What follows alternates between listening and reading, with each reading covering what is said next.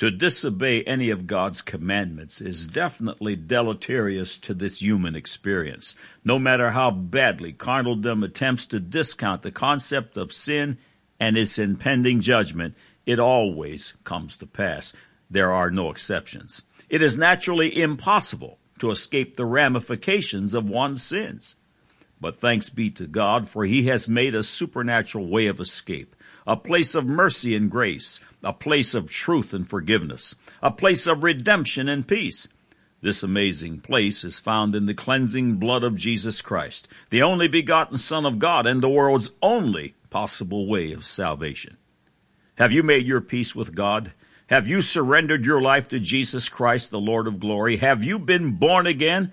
I have good news for you. Today is your day of salvation. Click on to Further with Jesus for simple details. Now for today's subject. God said, Genesis chapter 4, verse 7, If thou doest well, shalt thou not be accepted, and if thou doest not well, sin lieth at the door. God said, Galatians chapter 6, verse 7, Be not deceived, God is not mocked, for whatsoever a man soweth, that shall he also reap.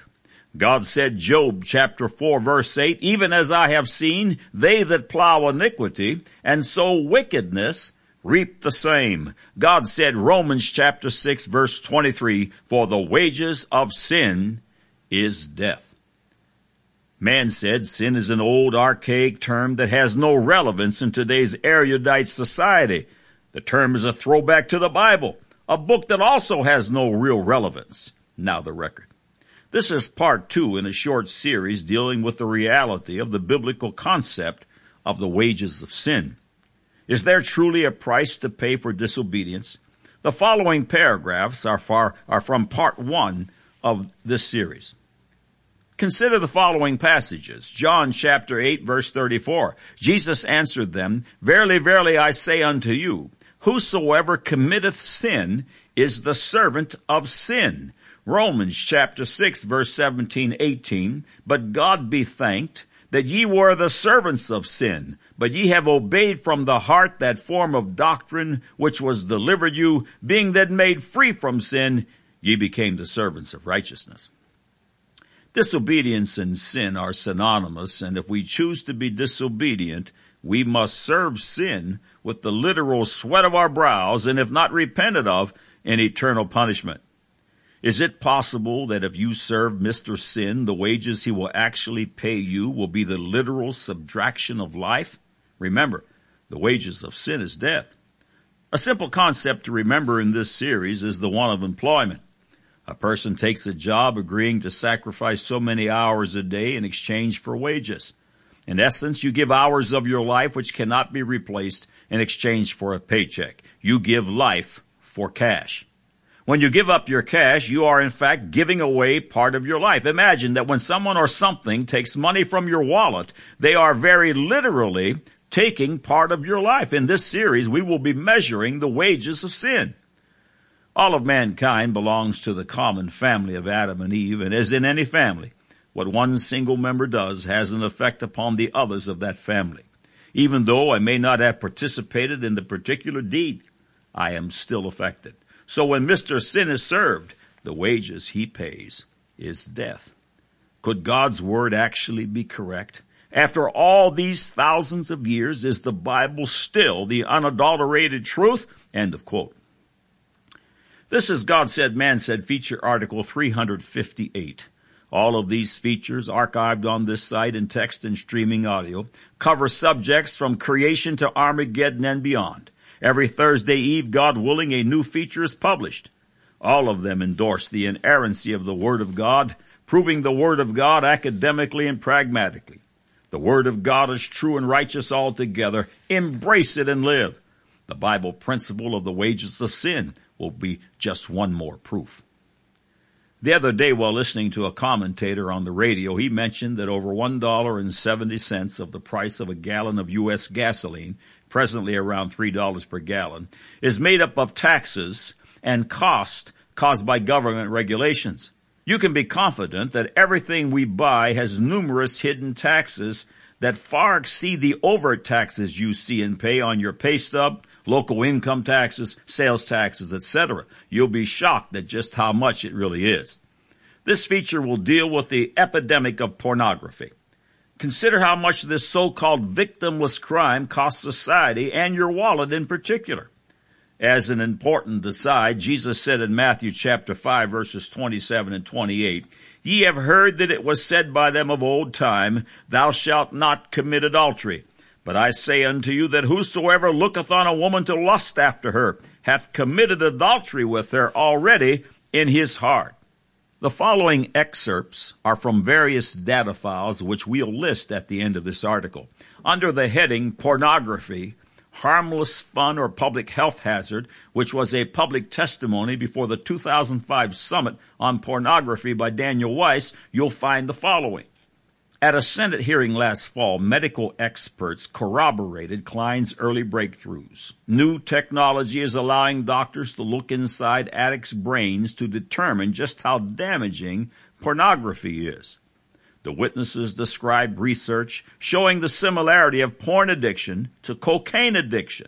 Further, because images are stored in the brain and can be recalled at any moment, these experts believe that a porn addiction may be harder to break than a heroin addiction.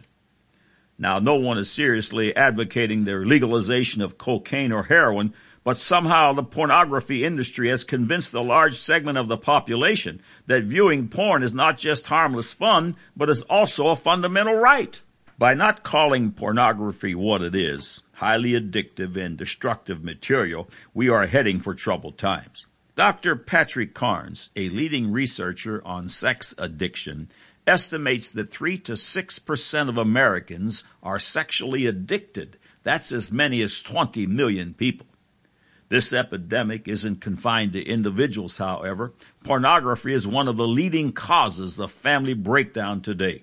2/3 of the divorce lawyers attending a 2002 meeting of the American Academy of Matrimonial Lawyers said excessive interest in online porn contributed to more than half of the divorces they handled that year. They also said pornography had an almost non-existent role in divorce just 7 or 8 years earlier. A poll conducted through my own organization's website found that 50% of more than 50,000 respondents had been negatively affected by pornography. This devastation isn't confined to adults either. The Justice Department estimates that 9 of 10 children between the ages of 8 and 16 have been exposed to pornography online. Software company Symantec found that 47% of school-age children receive pornographic spam on a daily basis, and representatives from the pornography industry told Congress, COPA Commission, that as much as 20 to 30% of the traffic to some pornographic websites are children. Ralph D. Clemente, a behavioral scientist at Emory University, described the danger of this exposure. He said children can't just put porn into their worldview because they don't have one. He went on to explain that pornography becomes a building block in a child's mental and emotional development. When pornography becomes a filter through which the rest of the life is understood, serious damage occurs. A 2001 report found that more than half of all sex offenders in Utah were adolescents, and children as young as 8 years old were committing felony sexual assault. The porn industry fights laws such as the Child Online Protection Act, which requires pornographers to use age verification systems because they know this flood of pornographic imagery is creating a new generation of consumers. This increased culture-wide sexualization is generating incredible public health risks. 1 in 5 adults in the United States has an STD. Now, that stands for sexually transmitted disease. And 19 million new STD infections occur annually, almost half of them among youth ages 15 to 24, end of quote. Again, in another article, Weiss reported the following under the heading, Pornography and Child Exploitation on Peer-to-Peer Networks. Exposure to pornography on P2P networks. In 2003, the United States General Accounting Office, in conjunction with the Customs Cyber Smuggling Center, conducted a more detailed study of peer-to-peer programs and discovered rampant pornography and child exploitation. Pornographic files. The GAO analyzed 1,286 titles and file names returned from 12 keyboard searches associated with child pornography. This is what they found. 42% indicated possible child pornography, 34% were adult pornography, 24% were non-pornographic. Pornographic images. The CCC further analyzed 341 downloaded images.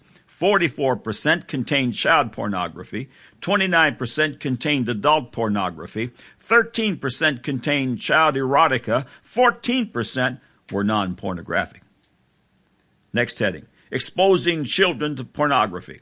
The CCC also investigated files returned from innocuous searches routinely conducted by children of 177 images found using such terms Britney Spears, Pokemon, and Olsen twins. 34% contained adult pornography. 14% contained cartoon pornography. 7% contained child erotica. 1% contained child pornography. 44% were considered to be non-pornographic. Next heading. Seeking pornography on P2P networks. Also in 2003, internet security company Palisade Systems monitored a popular file sharing service to determine how people use the system.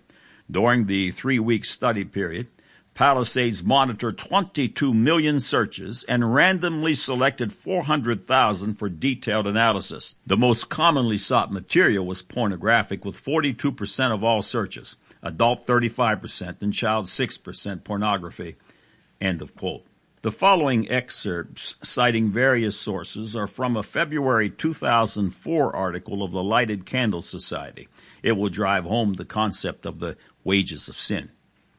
According to the internet research entity Sex Tracker, pornography sites receive 27 million hits daily, the biggest sites getting as much as 2.8 million per day. Remember now, this is February 2004. 70% of all porn traffic occurs during the 9 to 5 workday. This equates to 1 in 5 employees accessing pornography at the office. In the United Kingdom during the year 2000, companies lost more than 10 billion pounds, that's $18 billion, due to lost work productivity because of internet misuse, 70% of which was estimated to come from accessing pornography. A study in the United States done by the Computer Security Institute and the Federal Bureau of Investigation concluded that in the year 2001, American companies lost a total of $265 billion from abuse by employees of internet access. Remember that 70% of the internet traffic in pornography takes place from the hours of 9 a.m. to 5 p.m. During the Victoria's Secret's online fashion show, American companies lost more than $120 million in productivity during the 44 minutes of the show. By the end of the year 2003, the United States economy will lose $10 billion in productive workplace time from internet misuse. These hours amount to an estimate $250 billion in lost wage expenses paid to employees who misuse the internet. End of quote. This article only deals with lost job productivity and not the real girth of the actually immeasurable damage of pornography. We need to be aware that wasted wages are built into the cost of goods. The consumer must pay for the crimes that other family members commit. The number in 2003 of $250 billion in lost wage expense paid to employees, and you can be sure it's much higher now in 2008, when divided by the number of American households, 121,521,886, yields a cost per household of $2,008. Divide the $2,008 by the average U.S. household income of $47,034, and you'll come up with the number of 4%. 4 cents of every dollar we earn is paid out in hidden porn tax. Think of it this way. 4% of your life this year will be forfeited to the sin of pornography. In the first feature, we discovered that the cost of crime eats up approximately 35% of your household income. Now add to that 4% just for internet misuse at work. The wages of sin list, crime 35%, porn 40%, subtotal 39% sin tax. When God says don't, wise men and women and boys and girls get in line. This is just another proof that God is. God said, Genesis chapter 4 verse 7, if thou doest well, shalt thou not be accepted? And if thou doest not well, sin lieth at the door. God said, Galatians 6 verse 7, be not deceived. God is not mocked. For whatsoever a man soweth, that shall he also reap. God said, Job chapter 4 verse 8, even as I have seen they that plow iniquity and sow wickedness, reap the same. God said, Romans 6 verse 23, for the wages of sin is death.